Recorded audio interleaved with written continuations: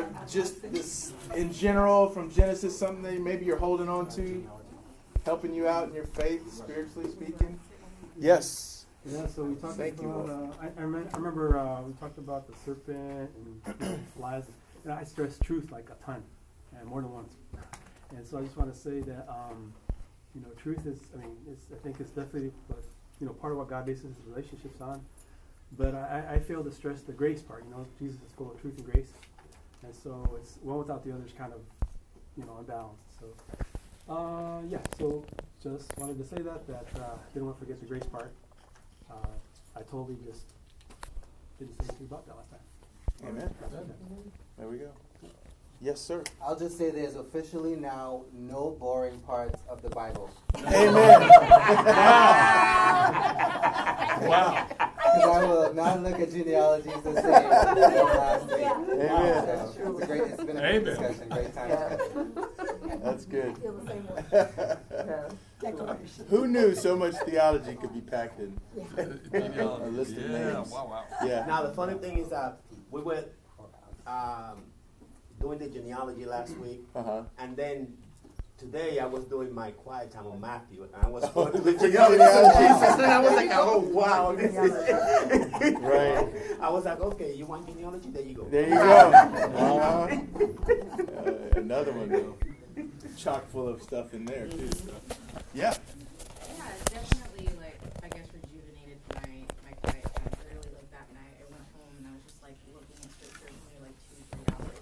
And it was just fun. It didn't feel like I was being bogged down. I really felt like the Spirit was, leading me and teaching me and, helping me to see things that I hadn't before. And I felt like that time, answered, a lot of questions that I had, which was super helpful. And I was telling everybody about it. I was like, this was the best midweek ever. You guys need to come to this. And I was telling Jesse, I was telling everybody, it was great. So That's it was awesome. a really good time. Amen. That's awesome. That's great. Yeah, anybody else?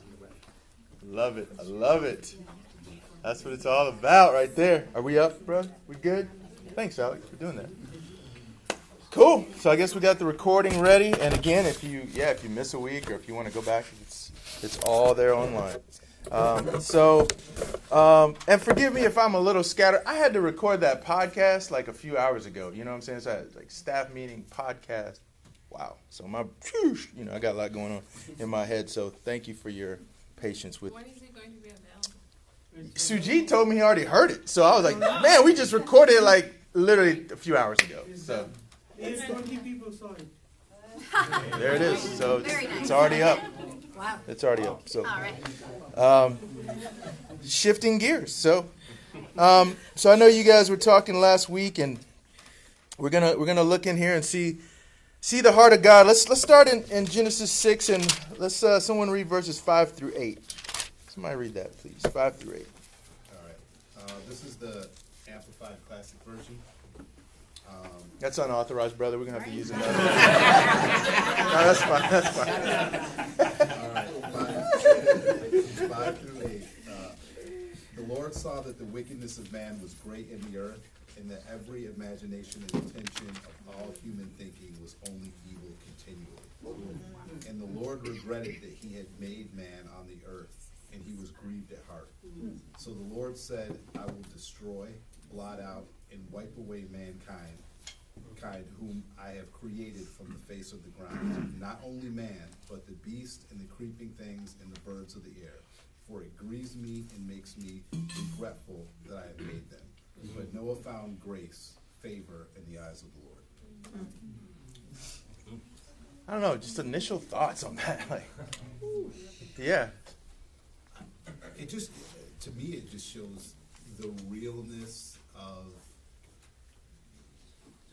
God's emotional impulse reaction to sin. And, he holds it back, but it's not like doesn't have emotion, he doesn't have an emotional response to sin. Yeah. And so God with an emotional response, does that help you in your faith? Is it a kind of a neutral thing? Or, what does that do for you as you walk with God to know that he feels that way? Or is it described in these ways? It does help me. I think that if I thought that God didn't care, you know, in a sense, or that everything was just kind of that's okay, like, you know, type response. Yeah. I don't know if I would feel as maybe protected or it's hard for me to kind of put it into words how it would change the way I feel, but I do feel that that justice in at least the emotional response, even though if I'm not going to judge and I don't know how it's going to work out in the end, but the fact that the reaction is there, Yeah. like the heart is there. Yeah. You know, that he just doesn't just see sin and just be like, oh, well, they didn't, you know, it's okay. Right. Amen. That helps me. Amen. Yeah. Yes. So some of these verses talk about that. The verse 6 talks about, you know, feeling God was sorry. Other verses say that he repented of having made man on earth. So he was like done. He was done with man. He's like, I'm gonna wipe them out. This is like divorce. This is it. See ya. He was at his end. He repented. It's the only time the Bible talks about him repenting. Yeah. That's a big deal. Yeah. God being described, you know, in these words, it helps to just read those words. Grieved. He's sorrowful. And I think it does help us to get in a window into the heart of God, you know. And I think it helps to remember, you know, we're reading piecemeal, whatever, but don't forget Genesis 1. Don't forget all the chaos and the disorder and all that God did to provide and to make it good. And I think this moment, it does connect well, I think, with Genesis 1, because imagine if you did something and made something, and it was good, and then somebody just came in and just defiled it. I mean, how do you not respond, you know? And it would matter, you know? And so, yes, we do not live in an impersonal world, you know? This isn't the result of random atoms bursting into each other, and here we are, right? This passage does not speak to that. There was intention in this creation. It wasn't just God just set up a corporation and just going to move on and set up another. Oh, he's invested emotionally in this way. And I think the way it's described here, giving God these kind of emotions to help us understand how he is, you know, I think is very, you know, I don't know. I think it's powerful to think of a God so mighty, so powerful, but to feel so much. You know, yeah. Yeah. I think, you know, what can be hard, I think we can look at passages like this and then we apply it to ourselves. Oh, I've sinned. God maybe just wants me. He's sorry he made me. And I think it's important that we think that, you know, God is Christ-like. It's easy to say Christ was like God, but to think of it the other way too, God is like Christ, and there's nothing in God that's not Christ-like. And I think the real tip-off for me is it says that every inclination, not most, not some, every inclination of the thoughts of their hearts was only evil continually. It wasn't just a touch of evil here and there in their actions, but it went to the core of their being in every way. It was, they really were no longer the image bearers of God. Exactly. Yep. And that is what elicited such a response. Yeah, Mark? Going along with that, I was also thinking a gut feeling I have of this is how patient God is. Because we're not told how long this is. Yeah. Between 1 and 6. But going along with what Greg was just highlighting, just how evil it gotten. How long did God put up with them? Yep. before it got to that point. It's not like it got that way overnight. Exactly. That's right. That was a long time. We may be only halfway there ourselves since then. I mean, who knows? But it's took a lot of patience. A lot. There's actually a reference to that in 1 Peter 3. It said God waited patiently as the ark was being built. So there is a lot of mercy. I'm sorry I had to say that because exactly what I was thinking, patient. Yeah. God was very merciful in all these situations. Yes. It probably took 100 years to build the ark. Yep. God waited 100 years. I mean, just that patience. I appreciate that. Absolutely. Yeah. I mean, yeah. I'm sorry. Just the other thought I had is a God that's indifferent from this end is also indifferent from this end. In other words, if God's not able to feel so passionate about sin, he probably is not as passionate about us as we'd like him. It's that ability to be so incredibly wholehearted that we rely on. To me, the idea that God is passionately loves his people, that there's nothing he wouldn't do for us. And it shows it in the fact that when you've defied it, no, there's a point in time when there's a line here drawn. But that it just shows the heart of God, that he's not this kind of, sometimes people see God as this indifferent, kind of in the middle, looking from heaven down impersonally at the world. And I don't think it's that way. I think it is so incredibly personal. And it's just, he loves his people. He's not indifferent to his people. Right. And he finds Noah, oh, I'm sorry, Walt. Yeah. Go ahead. Finish what you're saying. No, man, I'm good. Okay. I mean. Okay. So the word that keeps coming out to me is regretted. Mm-hmm. And I don't know about you, but have you ever regretted doing something? And the emotions that brings, sorrowful and shame. Not that God was shameful, but for me, I always feel, oh man, I wish I could just take back those words or take back what I did and do it again. And a do-over. And then, but on the other hand, he regretted so much that he was gonna wipe out his children, right?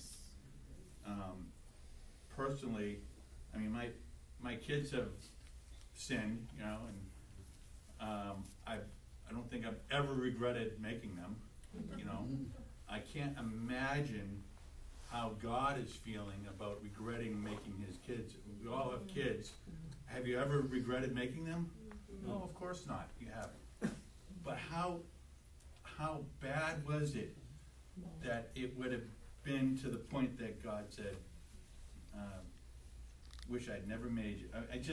I can't think of doing that with my kids. Saying, I wish you were never here. Oh my gosh. Right. I couldn't do it. Yep. Going even further to doing that and then having your son die for the people that you created. No. I don't know how he did. I'm glad I'm not God. Yeah, right. No, that's right. Very, very well said. And and then and again, this the way the Bible reads, the themes, the way it's put together, and then you have this utter just, man, this stinks, But then you get that but but Noah found favor, in the sight of the Lord, and in spite of all this, and it just gives you hope too. Again, it's these moments where you despair, but you get hope. It's the image of God is still, people are still bearing the image of God even in the midst of evil. Even though sin's going to be ever present, that's going to be a part of the world. Each life is still valuable to God, and we're made in His image. And the Cainite, think about Cain's seed. The genealogy of Cain. They're ruling, but it's self-love, and it corrupts the whole world. But the Sethites, right, the people in his line, they're the ones walking with God, and they preserve the world. You know what I'm saying? And so that's who are you, and who are you going to be? And I think these texts cry out. Who are you going to be? How are you going to pattern your life? Are you going to be in the Seth line, walking with God, right? Communing with God? Because when you have communion with God, when that is restored, then you have deliverance from death, right? And that's the theme that you keep seeing. This communion with God can deliver you, even in the midst of evil and corruption. And even in the description, continually, all thoughts, evil. But there's still those folks willing to live it out, And we're going to jump to verse 9, and it says, these are the descendants of Noah. Noah was a righteous man, blameless in his generation. Noah walked with God. And Noah had 3 sons, Shem, Ham, and Japheth. And so this is the first time in the scriptures that we get the word righteous and blameless. And the concept of righteous, I mean, again, there's a lot of... this literature has been around a long time, so people have written about it a lot. But there are a lot of different ways you can approach righteous. But think of it as maybe bringing about, harmony and right relationship is one aspect of it. But it finds its basis. Where do you find the basis for righteousness? It comes from God. It's not. It doesn't start with us. You get the basis in God and not us. When you are righteous, you serve in the interest of your neighbor, and you're even willing to disadvantage yourself to advantage someone else. And that's the concept of righteous. A willingness to disadvantage yourself to advantage someone else. And this concept of blameless has this connotation of wholeness, kind of this complete and wholeness. And it kind of gets at a wholeheartedness too, like a wholehearted commitment, And so when you kind of blend these two words, or not blend, but when it's presented here, these are 2 different words describing this one person, Noah. This willingness to disadvantage even himself to help others, to have harmony, to have right relationships with others, not based on how good he is. He gets it from somewhere else because he's walking with God. That's where he gets it. He gets it from walking with God. He doesn't generate it from within himself. And that's where the righteousness comes from. And he has a wholehearted commitment to that walking with God. He's not letting other things get in the way, like obviously the people around him. The whole society around him, the way the narrator gives it, they're not doing the things that are righteous. They're not disadvantaging themselves to help somebody else. They're out killing other people and boasting about it. That's the type of world that they're living in. Wholly committed to righteousness and bringing about God's purposes. That's the thing about righteousness. You're trying to bring God's purposes here on earth, right? That's that concept in the Old Testament even. You have it. And so... So once again, we get this phrase, walking with God. Who does that remind you of? Probably the first person, right? Enoch, right? I mean, there's other people in it, but Enoch, wow, man, and y'all talked about him last week. It was funny. I think, who was it, Michelle? Somebody read it, and everybody was laughing because it took him up. It just took him up. It's like, wow. But again, Enoch is saved from death, and just like Noah, right, will be. And so I think, one of the things that we got to see, too, is, Noah is being, he is probably being terrorized by the world around him. You know what I mean? Yeah. How many people are going to live a life of righteousness and not be affected by those around them? Yeah. And especially when those around you your very presence is an indictment on the way they're doing their life. That's right. Right? You know what I mean? You don't even have to say anything. Walking with God. If everybody else is just evil and the inclinations and they treat each other a certain way, if you're not doing that, it can get real hard. So I just think sometimes I don't know if we appreciate that as much about Noah as the type of world that he had to live in. And in verse 11 it says the earth was corrupt in God's sight. And the earth was filled with violence. And God saw that the earth was corrupt, for all flesh had corrupted its ways upon the earth. If you can't figure out that corrupt is a big word in there, you got problems, right? And so if you heard this in the original language, you'd be kind of hearing that repetition would help you to realize this ain't good. And then the word violence. The word violence in Hebrew, Hamas, that's what that word is. That's what it means.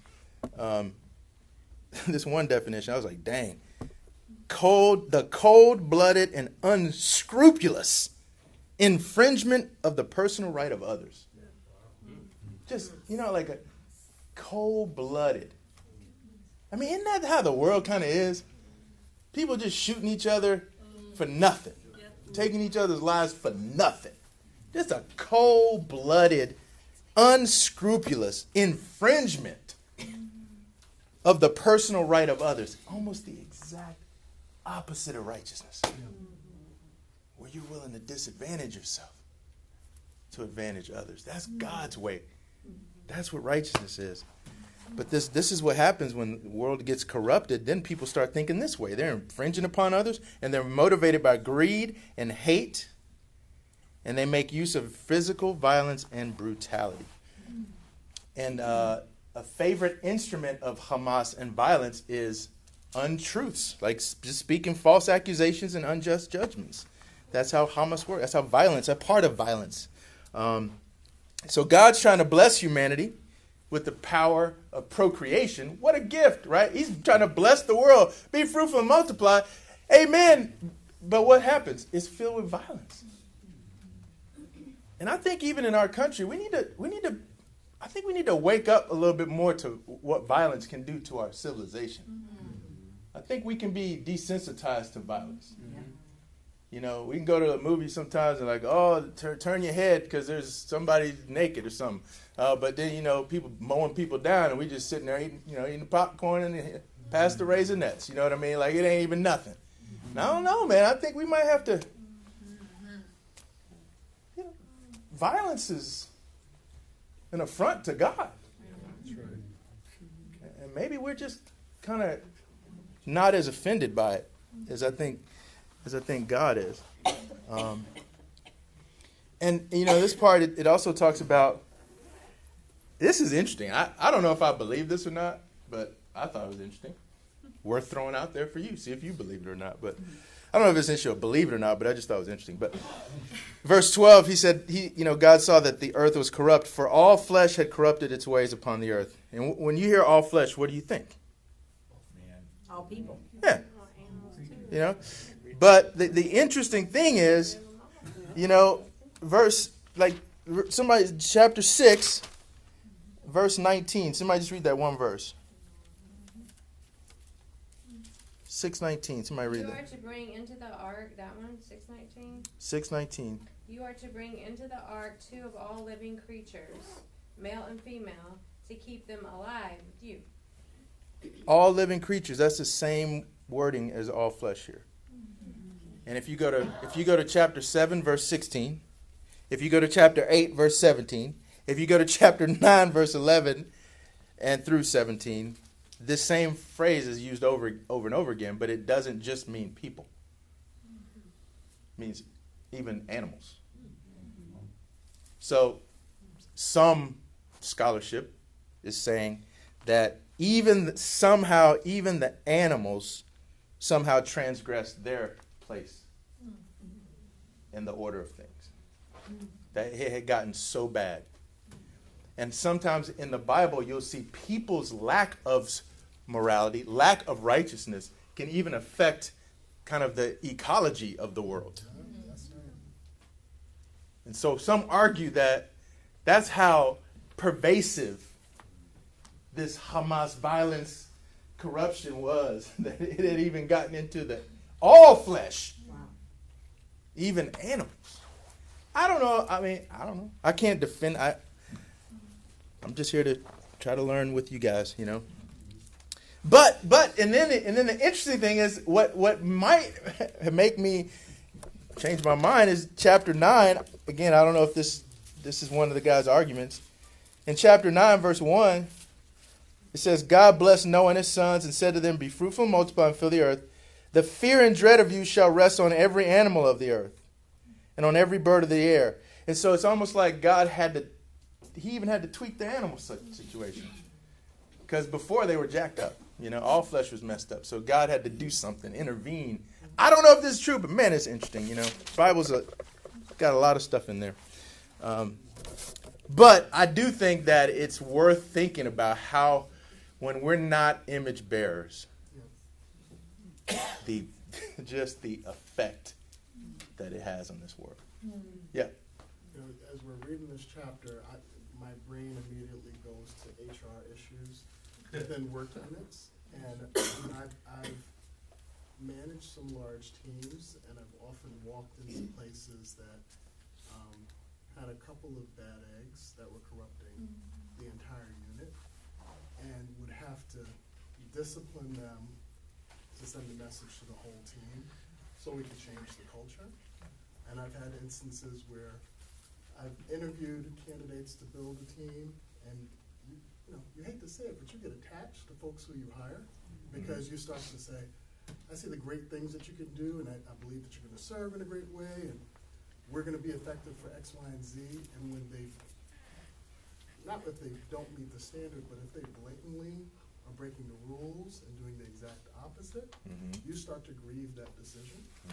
And then you say, you know what, I need to rebuild, and I need to take these folks out so that the remnant that is left can function at a high level. Yeah. And so that's where my brain was going to as we were looking at this. And often the folks who have been high performers, they're the ones who have been righteous. They do the right thing even if you're not looking. Yeah. Right? They are mission driven. And so they're the folks that you want to elevate, you want to pour into. And you often say in performance reviews, I wish I had 10 of you. Right? I could replicate you because we could be so much more effective. And so I could see the grieving part, I could see the regret, I could see the desire to want to clean the slate and then just rebuild through that remnant and try to replicate. And I can also see, when you talked about the righteous, in a lot of ways are a threat to those who are being knuckleheaded, just the truth. I have seen that play out where the people who have been doing the right thing have been persecuted, and I've had to intervene and go, no, this person is doing the right thing, and really protect them in hopes that they don't leave because they're so, all those wonderful things. But my brain goes to HR issues when I'm doing this passage. So you could just use the Bible in HR, bro. I mean, just whip out the Bible at your job and say, guys, I'm going to figure this thing out right here. Use the Word of God. And so, let's keep going. How much time? Okay. Somebody read verse 13 and 14. All right. Oh, we're in 6. And God said to Noah, the end of all flesh has come before me, for the earth is filled with violence through them. And behold, I will destroy them with the earth. Make yourself, 14? Yeah. Make yourself an ark of gopher wood. Make rooms in the ark, and cover it inside and outside with pitch. Cool. And this is something I think Mick and I both brought up, I think. I've kind of forgotten somewhat. But, I think we have to realize that there are multiple stories about floods and other traditions. Babylonian story about the flood, Mesopotamian, multiple stories about floods. So just so you know, the hearers of these texts would have had a history of knowing about flood stories. And even the nations around the Israelites would have known they had their own flood stories or whatever. And so I think oftentimes it's really helpful for you to understand that and not to be thrown off or, well, what's up with that? And to realize that I agree. I kind of think, this is my belief, doesn't mean I'm right, but I believe that this is written in conversation with those, right? Making some there's differences. And so where there's a difference, it's almost like a trigger, like a ding, ding, ding, ding. And it's like, whoa, wait a minute. This story is different than the Mesopotamian one, and why? Why is it different? Okay, and just so you know, like in one of these stories, like the Babylonian flood account, the gods keep their decisions secret from the people because they want to spring it on them. All right, that's what they're going to do. They're going to wipe the people out because the people are being too noisy. Or it's either overpopulation or they're too noisy. And so they're going to get rid of the people. And so but they keep it a secret. But here, what does verse 13 say? He tells what he's doing. He tells them what he's doing. So he confides. He confides in.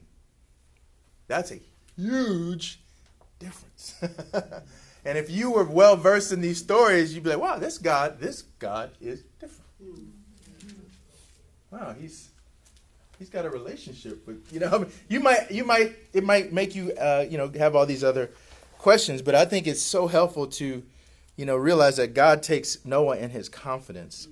Once again, we get this word destroy, right? The violence and destroy.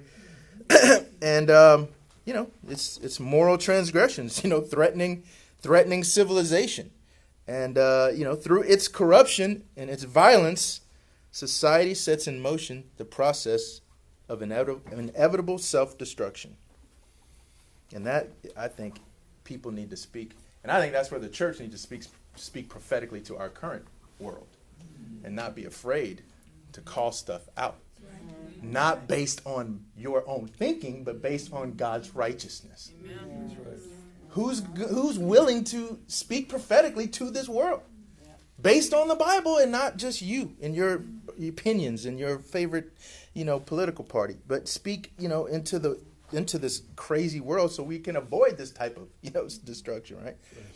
And then not only does he, confide in Noah, but what does he tell him to do? Verse 14? Build an ark. What in the world? Right? The ark is God's idea, not humanity's, right? And I think we got to remember that. God is in control of creation and in this new recreation of what he's going to do. Another interesting thing is we're not going to read all the little do this, do that, create it. But you'll notice if you read it that there's no rudder on the ark. Right? What do you say? Can't steer. You can't steer.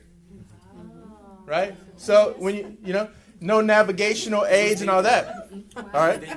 Huh? It was digital. and the Mesopotamian, one of the Mesopotamian flood stories, okay, just so you know, the hero of the story, their equivalent of Noah, he has to employ a boatman to navigate for him. Again, if you know that story, but here, so what does that mean? You got to trust God. Not some other dude and how good of a boatman he is, a seafaring person. No rudder, ain't no captains, no. Again, so, these are just things to ponder. Who is this God? What's the nature of this God? And even if, you want to believe these floods that happened before, I'm great. I love it if God's like, I already know these flood stories. I'm going to do it. I'm going to clarify what's going down. This is what I'm going to do, and I'm going to show who I really am in distinction, to these other stories. And another part, just so you know, and this one's Babylonian tradition. In verse 17, of chapter 6, for my part, I'm going to bring a flood of waters on the earth, or flood waters, depending on your translation, to destroy from under heaven all flesh, which is the breath of life. Everything that is on earth shall die. In the Babylonian tradition, the flood, their flood, one of their flood stories, the flood got out of control. And the gods, the quote in their language is coward like dogs. So, what do you think? So, if you're contrasting, what do you see in that contrast? Wait, can I ask a question? Yeah. Power. These stories created as explanations for the flood, or like where do these stories come from? How do they relate to this? These are other ancient Near Eastern cultures that had their own civilization. They had their own, because obviously the Hebrews, right, the Israelites, they have their own texts and they have their own stories, et cetera, et cetera. Well, there were other nations too. They had their stories. So I'm just. But is it their version of the same? No, it's flood? These are their stories emanating from their cultures with their language, their imagery, that tell stories that make sense to them and how they came to be, so to speak. Because this story is like, if I was a Jew, I would be reading this story as a fact.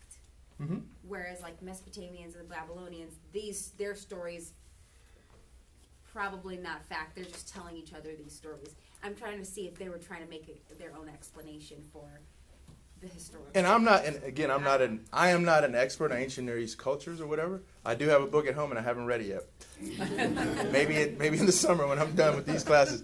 But I wouldn't say that they didn't think they were true. I wouldn't necessarily say that or not. I wouldn't necessarily say that or not. I can't speak to that.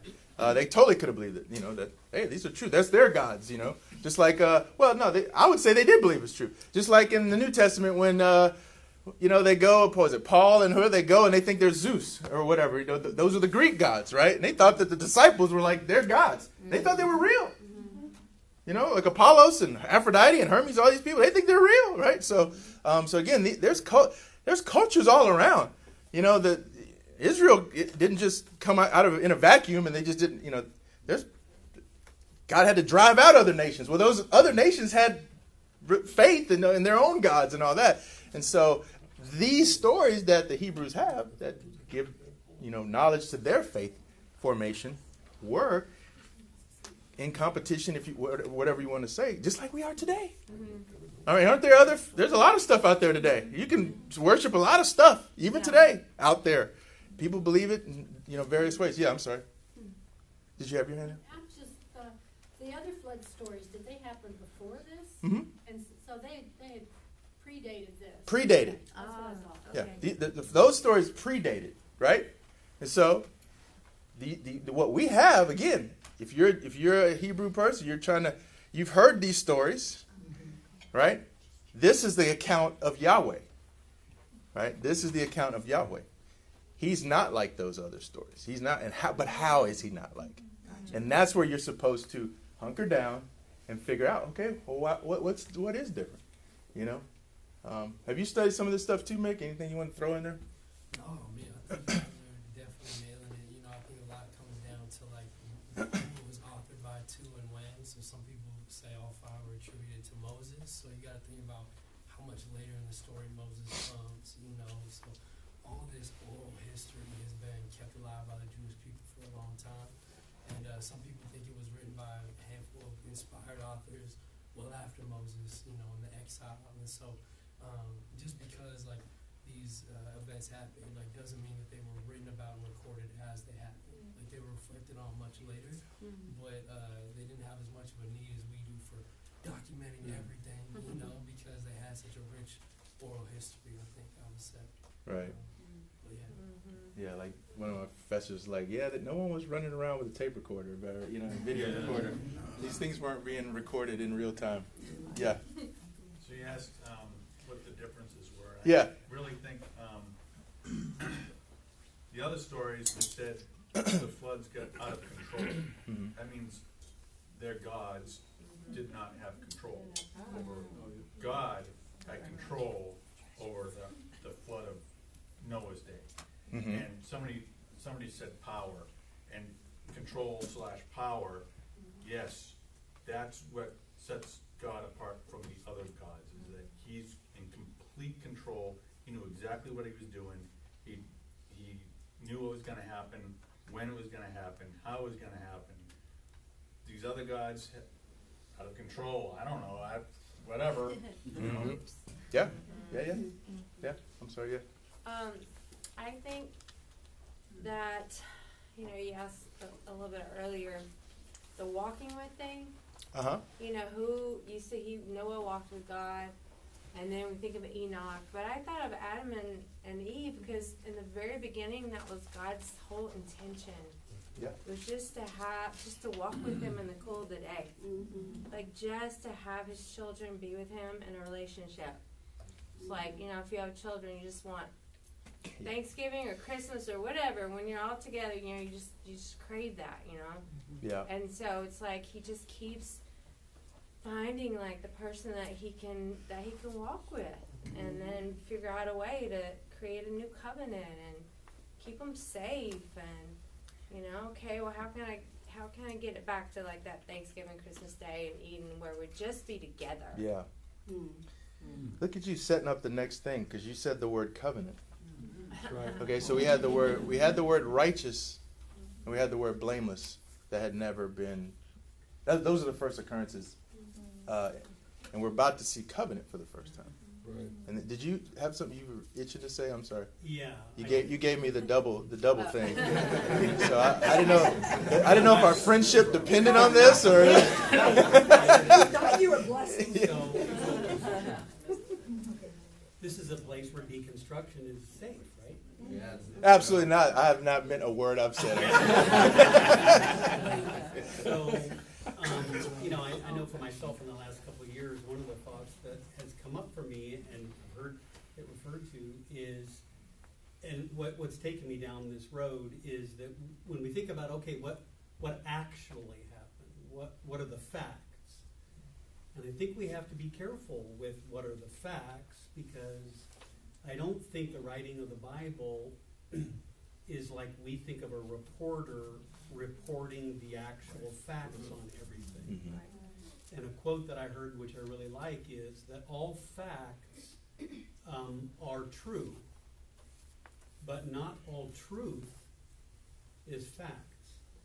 And the reason I think that's important, not just here with this, like if we get caught up in trying to prove, did the Babylonian flood, that wasn't fact, but the way that it is in the Bible, that was fact. You eventually get to the Gospels, and it'll talk about there being two blind men in the same story in one of the Gospels, and another one it'll say one. Then you're caught up in this, what was it? Was it one? Was it two? And you miss the point of what is the author trying to teach about God. It's something more important than the reporting of just fact. Yeah, exactly. There's a lot of truth in what you're saying. I totally, and these are the things that it's so helpful to have the space to process, And some people are listening going, I've never thought about this. Oh my gosh, but it's, guys, it's healthy. It's good. People have been pondering these texts for thousands of years. It can take your questions. This text can. Give yourself time in it and think about these things. And there's so many great resources out there that you can plug into and learn a lot about. But ultimately, hopefully, you can learn more about who God is and his nature. And that's what these are. And I'm going to try to knock this part out. Okay. Verse 18. And it says, but I will establish my covenant with you, and you shall come into the ark, you, your sons, your wife, and your sons' wives with you. Again, this is the first time the word covenant is used. Obviously, a very theological word, very important word. And really, God is obligating himself in this relationship. Okay? He's obligating himself to Noah and to really his family. That I'm going to preserve you through this flood that's coming. Yep. I'm obligating myself to you. But what is the flip side is Noah has a role too. Right. Noah has a role to play. Right? So Noah, on his part, he's got to build the ark to preserve life, and then he's got to enter into it. So God's obligating himself. All right, there's going to be a flood, and I'm going to preserve you. And Noah's got to be like, okay, well, my end of it, I got to build this thing, and then I got to actually get in it and trust that you're going to. And so we've read this before, and there's absolutely no drama to us. But again, imagine if you don't know what's going to happen. Right. Like if you just showed up at this part of the movie and like, dang, this God is, wow. So this guy picked this one guy, thinks he's got like faith and righteousness and all that. And who is this God? I mean, wow, what kind of God is this God, right? And so there's this tension between these covenant partners. And the issue is, can they count on the other person? Yeah. And that is the tension that is within this moment. But since we already know the story, you almost have to suspend yourself and just like let it be what it is and let the story unfold, so to speak. Can God count on Noah? God authors the covenant, but it can't work unless Noah comes through. That's right. It can't work unless Noah is faithful and loyal. And if Noah does not build the ark and enter into it, I keep saying that because, not only will Noah and all life, all flesh will perish, but so will God's purpose to rule the earth through Adam and his promise to crush the serpent through the woman's seed. That was the promise. That's right. I'm going to go through your seed, your lineage. And we've been seeing the genealogies, all that. The genealogy's at stake right here. And And if you were in this culture, you would appreciate the drama of this moment where God is making this covenant. The future of salvation history rides on Noah's faithfulness. That's right. Can God count on Noah? On the other hand, can Noah count on God? Because what if the Lord doesn't even send the flood? So that means that Noah, at the ripe age of whatever, 600, had to cut down a bunch of trees with his 3 sons, and who knows if it was a personal expense. The narrator doesn't give you all these facts. They call blanks. These are blanks. So you don't know all these facts, but that's a lot of work, right? 100 years worth of work or whatever, right? So Noah would have wasted all these years of his life and his 3 sons, and he would have been the biggest idiot ever known to his culture. Like, what? That guy Noah was an idiot, right? And if God does send the flood, what if God actually does send the flood? Will God come through and actually preserve Noah and his family? So will God come through for Noah? I got an observation. You know? Yeah. Noah, you guys already noted that it's all about walking with him and everything, and how he walked with different people. But just for, like, the similarity between him and Noah and Abraham. Well, I lost my point. I'm silenced. There we go. The Lord giveth and the Lord taketh away. That happens to me all the time. You know, huh? I got it. I was just going to say, related to this, I was going to say too that in the story, Noah doesn't say anything. There's no dialogue. He just did as God commanded. But in Hebrews 11, it said, in holy fear he built the ark. So he must have been afraid of things around him going on, and afraid of what was going to happen. Obviously, it took about 100 years. In 2 Peter 2, it says he was a preacher of righteousness. Noah. We don't see any of that here. Right. But that's what it says. So he must have been talking to his friends and neighbors. He must have been doing stuff to call him a preacher of righteousness and a guy living in holy fear. Why would he do this? Why would he build the ark? It's going to take 100 years, and everybody's going to ridicule him because it's out in the desert somewhere. You know, like, what's going to happen now when this flood's going to come? We're all going to be, well, let's see, you're building in a desert. Oh, what do you mean? Anyway, I just think there's some deeper things about Noah that we can see, in addition to the fact that he walked with God, some of the things we did. Yeah. And I admire the fact that he was a preacher of righteousness. Yeah, I'm glad you made that point about the ark not having a rudder. There was no way to direct yourself through this process. And as you were saying that, I was looking at what the ark did have, and he had 3 decks. He had a door and a window. I think about that from a faith perspective. It's like you're about to enter into a season, right, that you've never seen before. This is Noah, right? It's going to be troubling. It's going to be a lot going on. And all I want you to do is get in, get out, and watch. Right. And it's just so powerful for my faith. You know what I mean? Just watch what I'm going to do. This is not about what you're going to do. It's about what I'm going to do. It's a beautiful window to watch me work. Right. That is so encouraging. I'm so glad I never looked and saw he has no rudder. Yeah. He just has a view. Yep. Awesome. You know, and even like what has been said, it's like you don't even hear what Noah's saying. It's like, in verse 22, Noah did this, and he did all that God commanded him. And again, here, the Mesopotamian, one of their flood stories, it's pretty much focused on all what their Noah does. So it doesn't even say how long, how he went about it, nothing. You don't hear a word out of Noah's mouth, nothing. But in the Mesopotamian story, the focus is on the Noah character, like on all the stuff he's doing. And so once again, you're left with, wow, it's about God more than God is. It's more important what God is doing. God is covenanting. God, right? And and so I think that it's way more focused on God's activity and Noah's obedience. Right? And similar to what Pedro was saying, that concept, those are the focal points. And so, chapter 7, the Lord told him to get in the ark, and the rain's coming. I'm trying to get through because I know y'all are probably ready to go to bed. The only other point I was going to, make was, Noah and animals, right? Again, this is like Adam, similar to Adam, right? Adam got to name the animals. Noah gets to preserve the animals. So there's some more context there. And then in 7:11, it's just so interesting that out of nowhere, the narrator starts giving you exact days. Like, what is that? Like, wow. Now all of a sudden you're like, at 3:30 on Thursday the 7th, I mean, it's like, then the waters, the great deep burst forth. And this even reminds us of that chaotic beginning, where the waters are bursting and all of that stuff.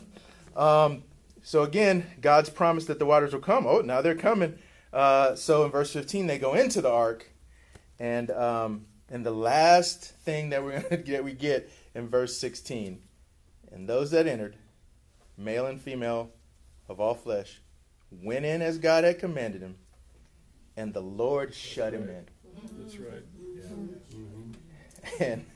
And in the Mesopotamian stories, it's the people that close the doors themselves. When God is the one that shuts them in, salvation is by God's hand. That's right. God is the one that's going to do this. God is the one that's going to keep them safe. God is the one that's going to come through and be the covenant keeper. I know there's a couple more comments that want to be made, so boom and boom and boom. Okay, I think you might have found something, but so yeah, maybe that's the last three, and we'll rock it up. Yeah. So as you were talking about this, I'm remembering one place I worked that was chaotic. No, but the high performer, her name was Jacqueline. I told her we had 4 sites, and I told her I'm going to send you to this site, and I need you to put your head down and work. And there's going to be a lot of ruckus. I need you to just focus, and I promise you in the end, things are going to be better. And it was an underperforming site. And so she sat, she just focused, create chaos, people getting fired, people getting replaced. That site going from the absolute worst to the absolute best in the region. And what my conversation with her, no one else knew that she was feeling all the pain. So during our one-on-one, she was talking about the disobedience that was going on around her. And so my conversation with her about go to this place was, I was trying to protect her. I need you to just go here, sit down, and just wait things out. And when I look at the ark and the conversation that God was having with Noah, it is, I want to protect you. And so I'm going to put you in this place. Things are going to happen, and I need you to ride it out, and great things are going to happen through you. And so I see an intimacy, an intimate conversation to reassure him and to let him know, I see what's happening. I believe in you, and I want to protect you. And for me, that's really encouraging, because God would have known what was going on in his head. Yeah. He would have been hearing the prayers. He would have been hearing his distress. And I believe that conversation was an intimate conversation that I want to protect you. And so that's what I see. Yeah. See Thank you. Yeah.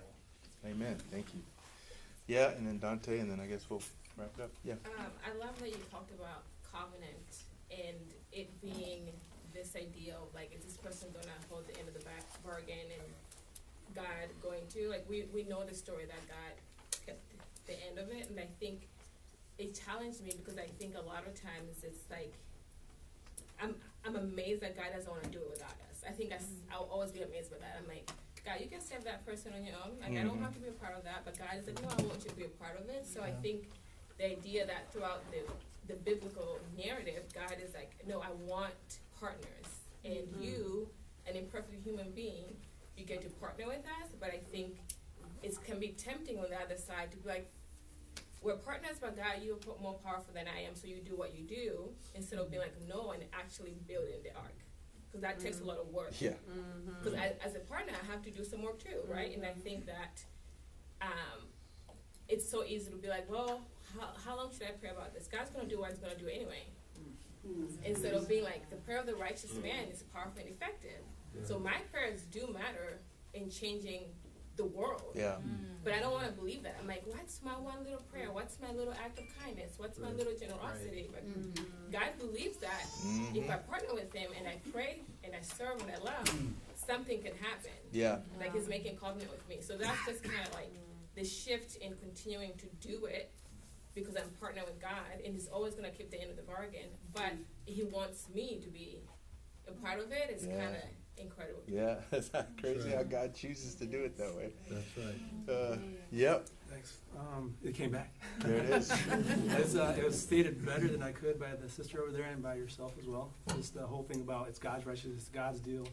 And what was I was going to say, I just going to put a little different twist on it. It's somebody else that I heard. It's not my own idea.